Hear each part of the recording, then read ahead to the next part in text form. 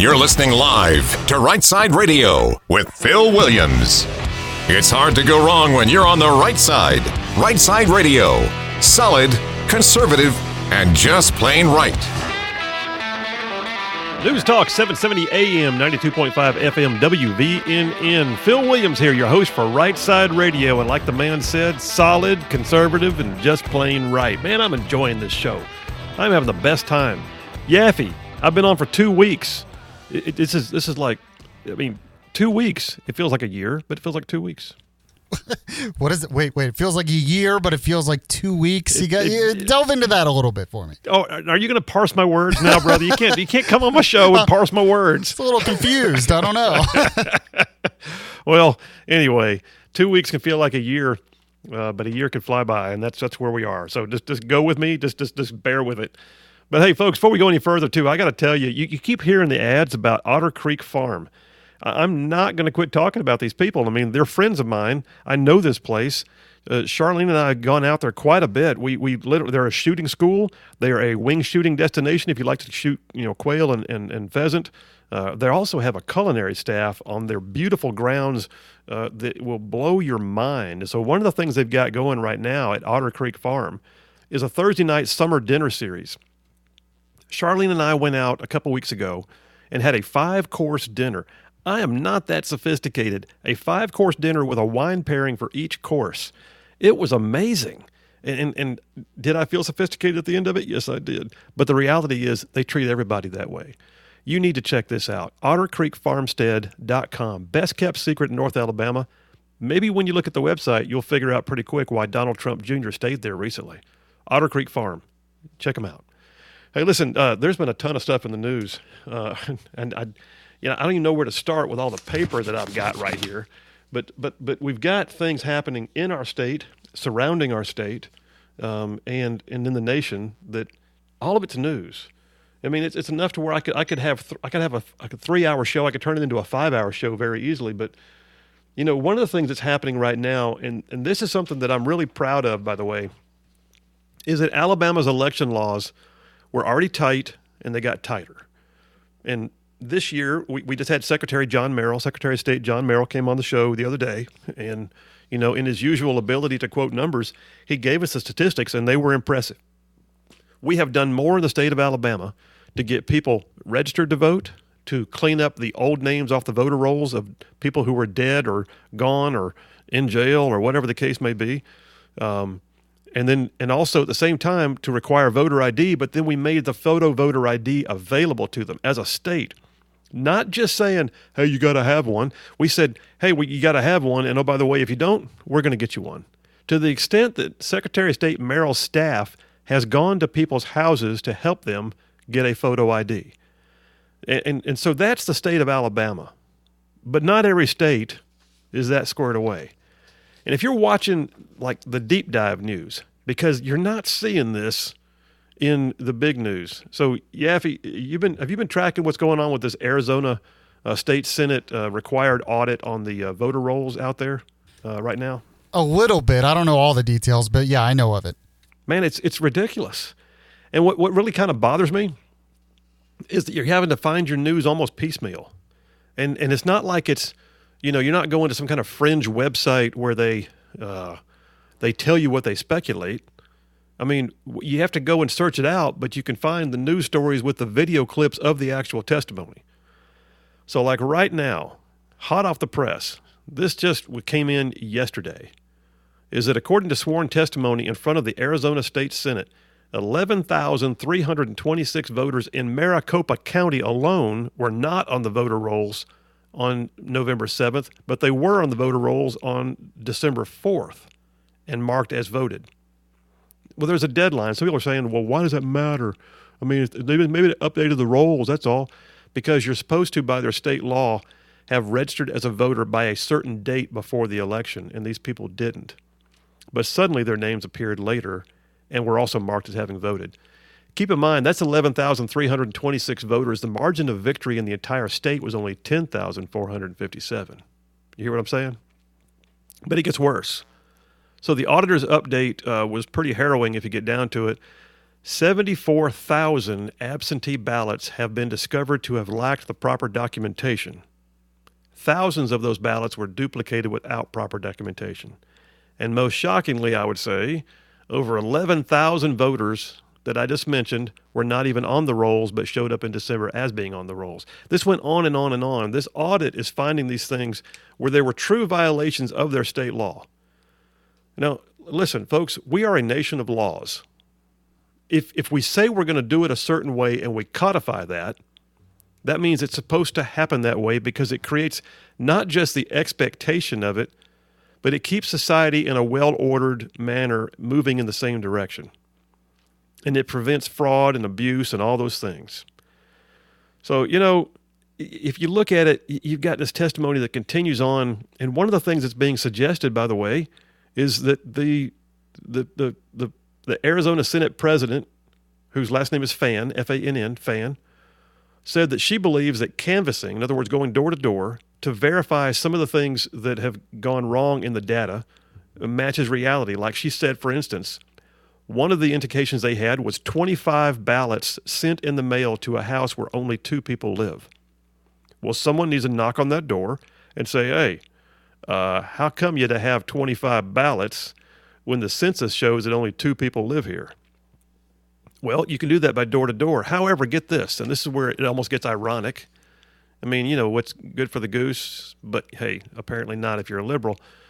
The Department of Justice just sent them a letter 4 or 5 weeks ago saying, quote, they were concerned about actually knocking on doors, that it might be considered voter intimidation or civil rights violation, which is very interesting when you consider the fact they're going to knock on our doors to find out whether we're getting vaccinated, but they don't want them knocking on doors to find out about whether they voted or were registered to vote, or why so many ballots were mailed to that house. Well, that's happening as we speak in Arizona. Folks, it is state law that makes a difference. Remember I said earlier about the 10th Amendment? It's not just the 10th Amendment, by the way. The U.S. Constitution requires that the laws of the state promulgated by the legislature are what determines how you vote in that state. That's why you see all these fights going on about Georgia's voter ID and Major League Baseball saying, this is Jim Crow number 2, and President Biden saying the same thing. And so they moved the All-Star game out of Georgia. Never mind the fact that right next door, Alabama had been doing voter ID very successfully for a number of years, and nobody was disenfranchised. In fact, I don't recall anybody ever interviewing the so-called disenfranchised person on any news story. All I ever hear is the pundits. Well, this will disenfranchise voters. Bring one to the camera, please. Well, this will cause, this will cause a minority suppression in the vote. What an insult! Are you saying that minorities don't know how to get a photo ID? Well, this will cause voter intimidation if you knock on their door, but yet you can knock on the door to ask them if they got their vaccination.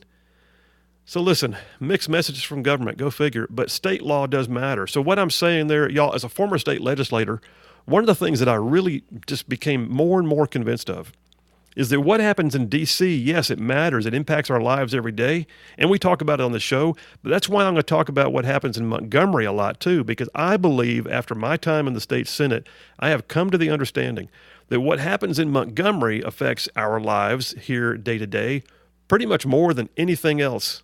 I mean, it's everything from can you text and drive to how do you vote?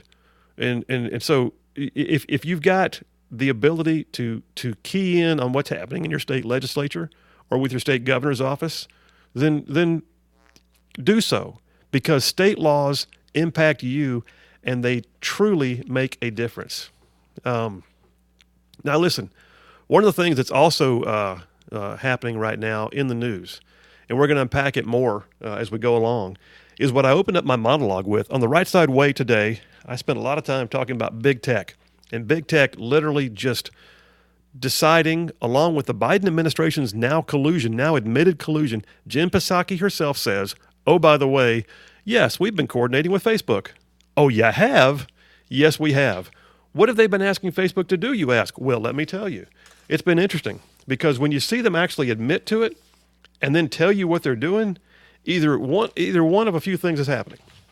Either A, they are just so emboldened that they could care less what you think anymore, or B, they're just ignorant and don't recognize that what they're doing is wrong, or maybe a combination of the both.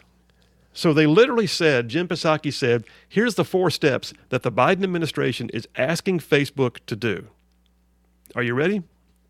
Measure and publicly share the impact of misinformation on their platform. Well, who decides what's misinformation? Number 2, recommended and proposed they create a robust and enforcement strategy that bridges all of their properties and provides transparency, which basically means, if you're an vaccination person, or if you just don't believe in it for faith-based reasons or whatever, they're going to find a way to deplatform you. Number 3, take faster action against harmful posts, which means cutting off your posts, stopping your own ability to speak into the issue, and oh, by the way, go further and actually deplatform you as needed. Now, this is happening on a regular basis. I mentioned earlier the Alabama Policy Institute, where I do a lot of work, we had it happen to us. We actually published a story or an op-ed related to the state's response to the COVID-19 pandemic. It was already being printed in multiple media outlets. But when we went to promote the story on Twitter, Twitter would not allow us to do it. It was considered objectionable. All right, that's the kind of thing that's happening now. You've got other things that you may use and not even realize it. How many of your businesses use MailChimp? MailChimp is an aggregating service that takes your emails, bundles them, and sends them out en masse for you. So if you do mass emails, like in a political campaign or a large business, you may use MailChimp as a service. MailChimp has begun deciding who they will cut off because they no longer want their messaging going out through their service. But if your business has built its service to its customers based upon the use of these MailChimp mass mails, you're going to suddenly find yourself unable to do so. Stripe, an organization that helps businesses with doing online fundraising. Stripe is a service that's very qualified to take credit card applications literally on your website. So if you're a political campaign and you use MailChimp and Stripe, you may find both turned off. Now you can't raise money or communicate to your constituents. And then go one step further, Google can deplatform your website, and Facebook and Twitter can cut you off. And next thing you know, you're the invisible candidate and you can't move forward. Yeah, if you go ahead and cue it up, brother. We have a caller on the line we're going to get back to when we come back after this break. But go ahead and cue up that break, man. I'm just wired tight with information here. There's more I could talk about. Folks, it's Right Side Radio, solid, conservative, and just plain right. There is so much happening in your world right now, and it's not all bad. I said earlier, I'm a pragmatic optimist. I'll study the issues, and I'll find the things that make me smile. And, Still Serving Veterans was on before. Major General Risher told us all about it. Those good news stories are out there. At the same time, you've also got to be highly aware. That pragmatism has to be instilled in you in such a way that you are watching the news and keying in on it. More to come on this. Stay tuned. When we get back, we're going to talk a little bit more about what Trump is doing regarding social media. Phil Williams, Right Side Radio. We'll be right back.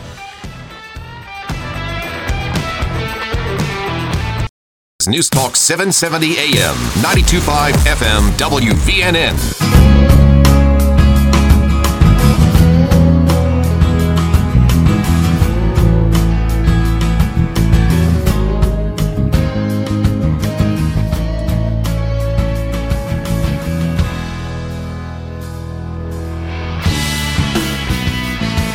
News Talk 770 AM, 92.5 FM, WVNN, News Talk giant of North Alabama, and this is Right Side Radio. I'm your host, Phil Williams. We are glad you're with us.